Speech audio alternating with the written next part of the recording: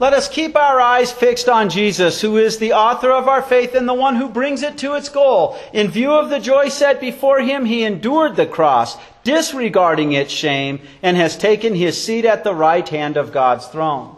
Amen. Our text for our sermon is Luke chapter 18, verses 9 through 14. Jesus told this parable to certain people who trusted in themselves, that they were righteous, and looked down on others. 2 men went up to the temple courts to pray. One was a Pharisee, and the other was a tax collector. The Pharisee stood and prayed about himself like this: God, I thank you that I'm not like other people, robbers, evildoers, adulterers, or even like this tax collector. I fast twice a week. I give 1/10 of all my income. However, the tax collector stood at a distance and would not even lift his eyes up to heaven, but was beating his chest and saying, God, be merciful to me, a sinner.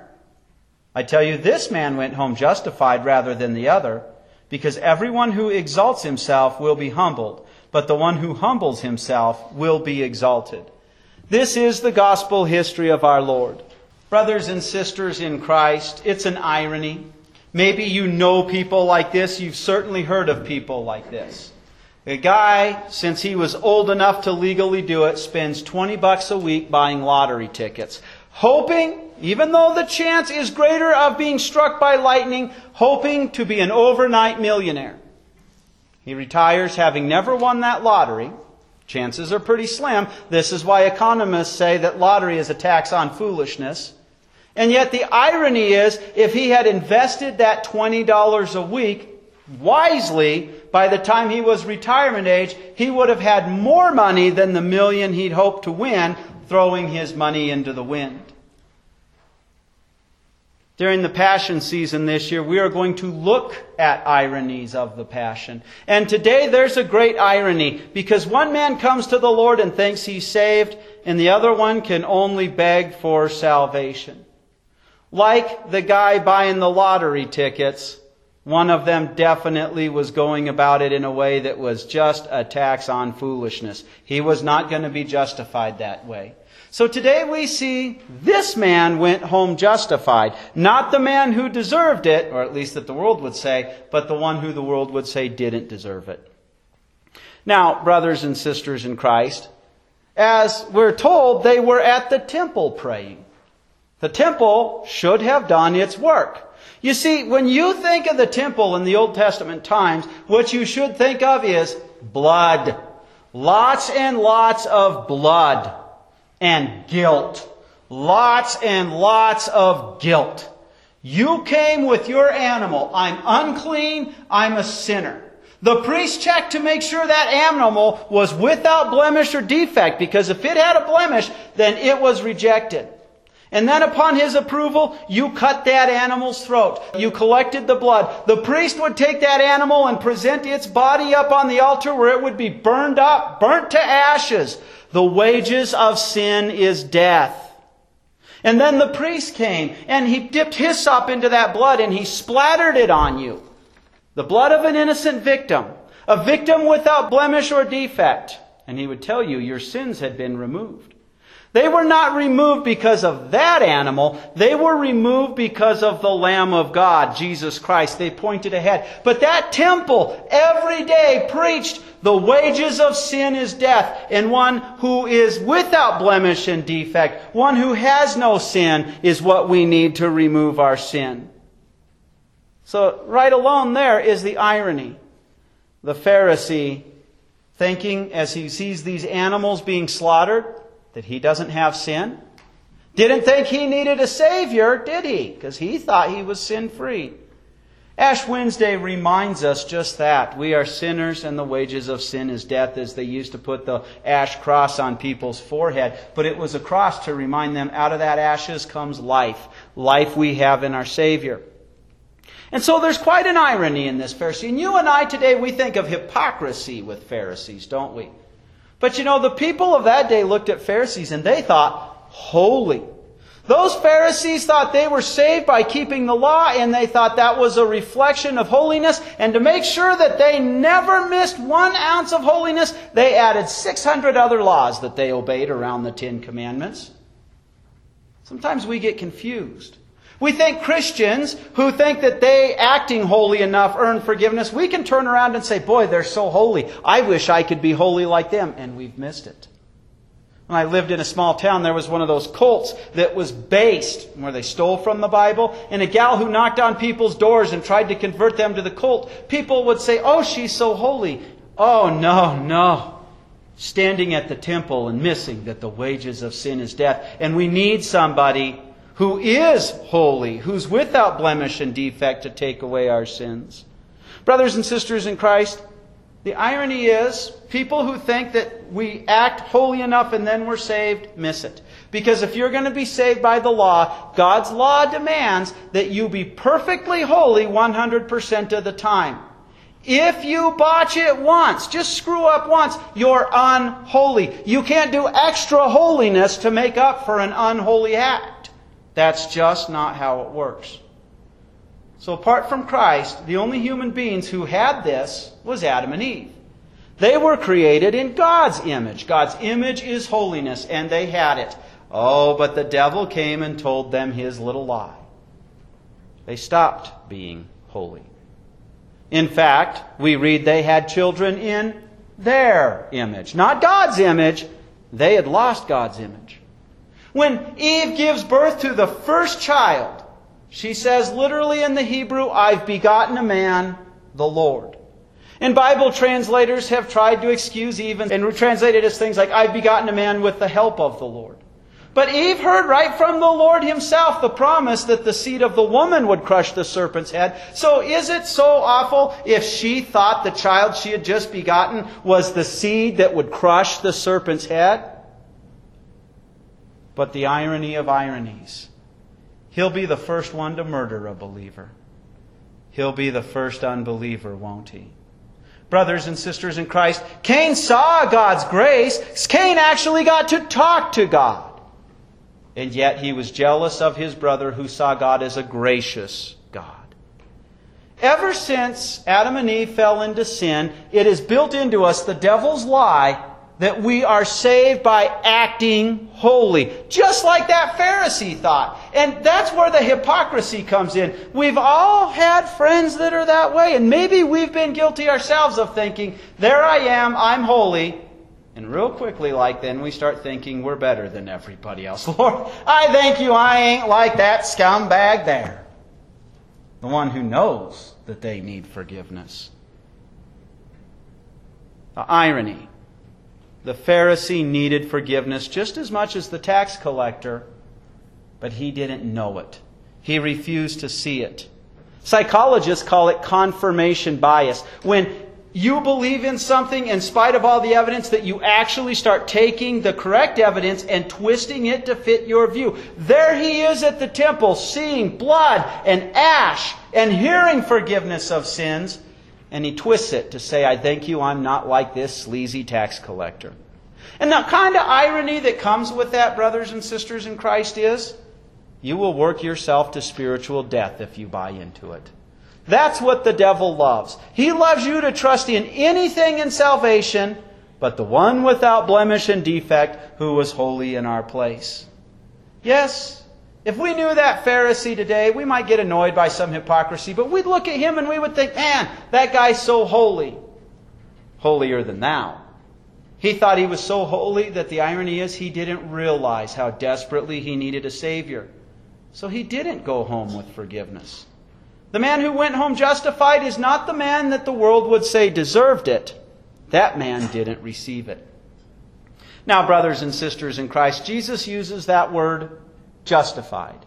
It's a courtroom term, and we don't use it a lot in our regular English.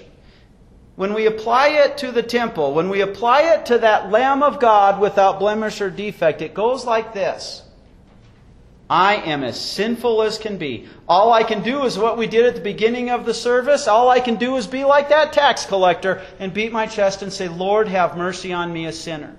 But because Jesus is the Lamb of God who takes away the sin of the world, He is holy, perfectly holy, true God and true man. He gave His life in our place after living perfectly holy for us. While we're drug into God's courtroom, it's justified, never sinned at all. That's the glory of having a Savior. Now, the tax collector, you and I can miss what the big deal was. Oh, we all kind of get scared if the IRS calls us. But the Roman government required a 15% tax. And the tax collectors, that's what they did. They collected it. But they, to get their pay, collected extra. And the Roman government didn't put a cap on that. They were legalized thieves.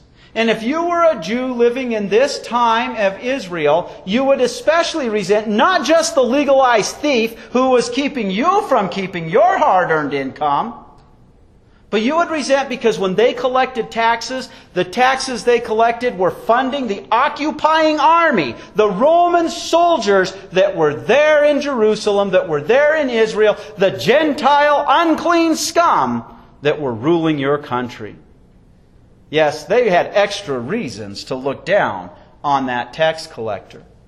But that tax collector shows us the real work of the law. The real work of the law is not to save us. The law always accuses. The 10 Commandments are like an umpire at a ball game. It calls the strikes, it calls the foul balls. Sin, sin, sin, sin, sin. And the work of the law is to crush us, to drive us down so we feel the ashes and the flames of hell, so that we, like that tax collector, can only beat our chest and say, Lord, have mercy on me. We are drug into the courtroom and we know we are guilty and there are no loopholes with God. Have mercy. But the heart that the law has driven into the dirt like that is the heart that the Lord has made fertile to receive the good news. Behold, the Lamb of God who takes away the sin of the world. God was holy for you in your place. God has suffered your punishment. In fact, God who is your judge is also your attorney, is also your Savior. The man who didn't deserve it, he knew he didn't deserve it. He knew he needed a Savior. He went home from that temple forgiven because he knew the coming Lamb of God. He knew that God is gracious and merciful. His heart had been ready to hear the good news of forgiveness. Let me tell you another story. It's an urban legend. I haven't been able to prove it. I heard it about 15 years ago. The story goes, a man won the $1 million lottery. He thought he had a genius plan. After he paid taxes on that $1 million, obviously, he turned around and spent every last dime on lottery tickets for a bigger lottery, figuring since he could afford that many tickets, he would surely win the bigger chunk of money. And he lost it all. That's not just irony. That's folly. But sometimes we Christians can get confused. We come to the Lord like that tax collector. Lord, have mercy, and God has had mercy. And then we turn around and run to the law. If we act holy enough, then we'll be saved. With things like, if you act sorry enough, if you do penance, then God will save you. If you are holy, then Jesus, if you trust in Jesus, then He's made like a shortcut. They think He's made it possible for us to keep the law, not He did it for us. People think you act holy enough after Jesus has given you grace and then you'll be saved. Oh, and what happens if you die before you reach holiness in this life, your own holiness? Well, then there's the fleeting hope. Do your best and God will do the rest. All of that is like being the guy who's won the lottery and reinvesting it. No, brothers and sisters in Christ, once we have mercy, God sends the Holy Spirit into our hearts to give us the faith to cling to that mercy, because the devil is always there using our sinful nature to whisper, you got to earn it. You got to be holy enough. Not Christ. Christ is my holiness. There is what we cling to. And so, brothers and sisters in Christ, one of the ways we can turn around and be like that guy who invested his money in the lottery and lost it all is if we turn around and make God's Word an obligation. Now, there's a very subtle difference. God's Word comes with the law to condemn us, and He gives the Holy Spirit to make us feel that. And God's Word comes with the good news of salvation in Christ, that's the gospel, to save us. And He has to give us the Holy Spirit there. He sends somebody to us with the Word. And there in the Word, because the devil's constantly attacking us, it's with the Word that he constantly assures us of forgiveness in Christ.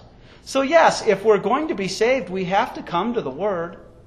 But it depends on where you put the emphasis in that sentence. Is the emphasis on the Word that continually works that trust that Jesus has removed our sin and therefore works the new life? Or are we putting it on the we part as if it's an act we do? Brothers and sisters in Christ, we come to the Word all the time to be reminded we're not holy enough. But to be reminded Christ has made us holy enough because we've been given His holiness. We've been justified. And so yes, brothers and sisters in Christ, quite an irony. Somebody investing their life in a lottery and never winning it, yet if they'd have spent that money, if they'd have invested that money into wiser things, they could have been a millionaire. Well, you and I have received God's grace. We don't have to be foolish with it, do we? God draws us to His Word Himself to keep us in that grace. 2 men went to the temple. The one that you'd think deserved it, he didn't receive forgiveness because he didn't even see that he needed forgiveness. But the man that the world would consider the scum, that guy turned to the Lord and said, "Have mercy on me, a sinner." He knew he needed a Savior, and he has one, just like you and I. Amen. Let us conclude our sermon with prayer. We ask you, O Lord, to let your law daily accuse our sinful hearts so that we daily know that our salvation relies solely upon your grace. We ask you to daily fill our hearts with your grace that we may know that in your mercy you sent Christ as our substitute and His blood daily and fully washes away our sin so that we are forever kept in your kingdom of grace. Let us never again turn to the works of the law for our salvation, but always cling to the work Christ did for us. Amen.